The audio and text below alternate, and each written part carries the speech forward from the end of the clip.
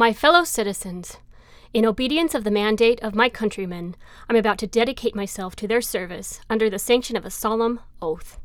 Deeply moved by the expression of confidence and personal attachment which has called me to this service, I am sure my gratitude can make no better return than the pledge I now give before God and these witnesses of unreserved and complete devotion to the interests and welfare of those who have honored me. I deem it fitting on this occasion, while indicating the opinion I hold concerning public questions of present importance, to also briefly refer to the existence of certain conditions and tendencies among our people which seem to menace the integrity and usefulness of their government. While every American citizen must contemplate with the utmost pride and enthusiasm the growth and expansion of our country, the sufficiency of our institutions to stand against the rudest shocks of violence, the wonderful thrift and enterprise of our people, and the demonstrated superiority of our free government, it behooves us to constantly watch for every symptom of insidious infirmity that threatens our national vigor.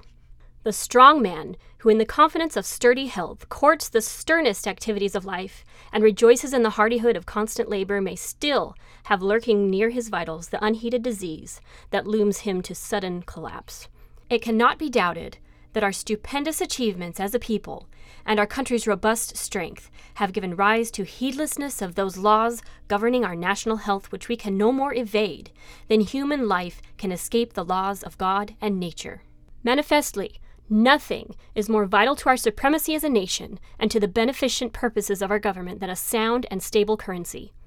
Its exposure to degradation should at once arouse to activity the most enlightened statesmanship, and the danger of depreciation in the purchasing power of the wages paid to toil should furnish the strongest incentive to prompt and conservative precaution. In dealing with our present embarrassing situation as related to this subject, we will be wise if we temper our confidence and faith in our national strength and resources with the frank concession that even these will not permit us to defy with impunity the inexorable laws of finance and trade. At the same time, in our efforts to adjust differences of opinion, we should be free from intolerance or passion, and our judgment should be unmoved by alluring phrases and unvexed by selfish interests. I am confident that such an approach to the subject will result in prudent and effective remedial legislation. In the meantime, so far as the executive branch of the government can intervene, none of the powers with which it is invested will be withheld when their exercise is deemed necessary to maintain our national credit or avert financial disaster. Closely related to the exaggerated confidence in our country's greatness, which tends to a disregard of the rules of our national safety, another danger confronts us not less serious. I refer to the prevalence of a popular disposition to expect from the operation of the government a special and direct individual advantages. The verdict of our voters, which condemned the injustice of maintaining protection for protection's sake, enjoins upon the people's servants the duty of exposing and destroying the brood of kindred evils, which are the unwholesome progeny of paternalism. This is the bane of republican institutions, and the constant peril of our government by the people.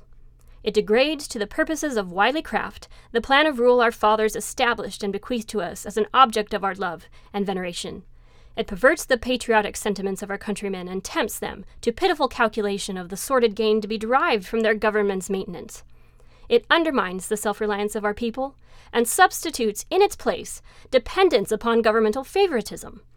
It stifles the spirit of true Americanism and stupefies every ennobling trait of American citizenship. The lessons of paternalism ought to be unlearned, and the better lesson taught that while the people should patriotically and cheerfully support their government, its functions do not include the support of the people. The acceptance of this principle leads to a refusal of bounties and subsidies, which burden the labor and thrift of a portion of our citizens to aid ill-advised or languishing enterprises in which they have no concern. It leads also to a challenge of wild and reckless pension expenditure, which overleaps the bounds of grateful recognition of patriotic service and prostitutes to vicious uses the people's prompt and generous impulse to aid those disabled in their country's defense. Every thoughtful American must realize the importance of checking, at its beginning, any tendency in public or private station to regard frugality and economy as virtues which we may safely outgrow. The toleration of this idea results in the waste of the people's money by their chosen servants and encourages prodigality and extravagance in the home life of our countrymen. Under our scheme of government, the waste of public money is a crime against the citizen, and the contempt of our people for economy and frugality in their personal affairs deplorably saps the strength and sturdiness of our national character. It is a plain dictate of honesty and good government that public expenditures should be limited by public necessity, and that this should be measured by the rules of strict economy, and it is equally clear that frugality among the people is the best guarantee of a contented and strong support of free institutions. One mode of the misappropriation of public funds is avoided when appointments to office, instead of being the rewards of partisan activity, are awarded to those whose efficiency promises a fair return of work for the compensation paid to them.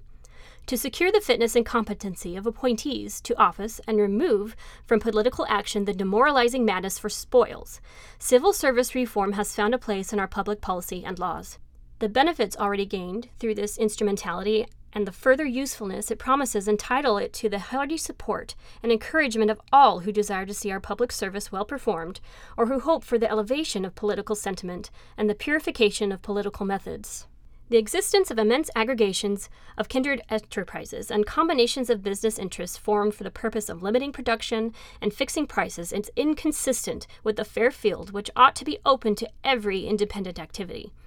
Legitimate strife in business should not be superseded by an enforced concession to the demands of combinations that have the power to destroy, nor should the people be served lose the benefit of cheapness which usually results from wholesome competition. These aggregations and combinations frequently constitute conspiracies against the interests of the people, and in all their phase, they are unnatural and opposed to our American sense of fairness. To the extent that they can be reached and restrained by federal power, the general government should relieve our citizens from their interference and exactions. Loyalty to the principles upon which our government rests positively demands that the equality before the law which it guarantees to every citizen should be justly and in good faith conceded in all parts of the land. The enjoyment of this right follows the badge of citizenship wherever found, and unimpaired by race or color, it appeals for recognition to American manliness and fairness. Our relations with the Indians located within our border impose upon us responsibilities we cannot escape. Humanity and consistency require us to treat them with forbearance, and in our dealings with them to honestly and considerately regard their rights and interests. Every effort should be made to lead them through the paths of civilization and education to self-supporting and independent citizenship. In the meantime, as the nation's wards, they should be promptly defended against the cupidity of designing men and shielded from every influence or temptation that retards their advancement. The people of the United States have decreed that on this day, the control of their government in its legislative and executive branches shall be given to a political party pledged, in the most positive terms, to the accomplishment of tariff reform. They have thus determined in favor of a more just and equitable system of federal taxation. The agents they have chosen to carry out their purposes are bound by their promises not less than by the command of their masters to devote themselves unremittingly to this service. While there should be no surrender of principle, our task must be undertaken wisely and without heedless vindictiveness. Our mission is not punishment, but the rectification of wrong. If in lifting burdens from the daily life of our people we reduce inordinate and unequal advantages too long enjoyed, this is but a necessary incident of our return to right and justice. If we exact from unwilling minds acquiescence in the theory of an honest distribution of the fund of the governmental beneficence treasured up for all, we but insist upon a principle which underlies our free institutions. When we tear aside the delusions and misconceptions which have blinded our countrymen to their condition under vicious tariff laws, we but show them how far they have been led away from the paths of contentment and prosperity. When we proclaim that the necessity for revenues to support the government furnishes the only justification for taxing the people, we announce a truth so plain that its denial would seem to indicate the extent to which judgment may be influenced by familiarity with perversions of the taxing power. And when we seek to reinstate the self-confidence and business enterprise of our citizens by discrediting an abject dependence upon governmental favor, we strive to stimulate those elements of American character which support the hope of American achievement. Anxiety for the redemption of the pledges which my party has made, and solicitude for the complete justification of the trust the people have reposed in us constrain me to remind those with whom I am to cooperate that we can succeed in doing the work which has been especially set before us only by the most sincere, harmonious, and disinterested effort. Even if insuperable obstacles and opposition prevent the consummation of our task, we shall hardly be excused, and if failure can be traced to our fault or neglect, we may be sure the people will hold us to a swift and exacting accountability. The oath I now take to preserve, protect, and defend the Constitution of the United States not only impressively defines the great responsibility I assume, but suggests obedience to constitutional commands as the rule by which my official conduct must be guided. I shall, to the best of my ability, and within my sphere of duty, preserve the Constitution by loyally protecting every grant of federal power it contains, by defending all its restraints when attacked by impatience and restlessness, and by enforcing its limitations and reservations in favor of the states and the people. Fully impressed with the gravity of the duties that confront me, and mindful of my weakness, I should be appalled if I were my lot to bear unaided the responsibilities which await me. I am, however, saved from discouragement when I remember that I shall have the support and the counsel and cooperation of wise and patriotic men who will stand at my side in cabinet places or will represent the people in their legislative halls. I find also much comfort in remembering that my countrymen are just and generous, and in the assurance that they will not condemn those who by sincere devotion to their service deserve their forbearance and approval. Above all, I know there is a Supreme Being who rules the affairs of men and whose goodness and mercy have always followed the American people, and I know he will not turn from us now if we humbly and reverently seek his powerful aid.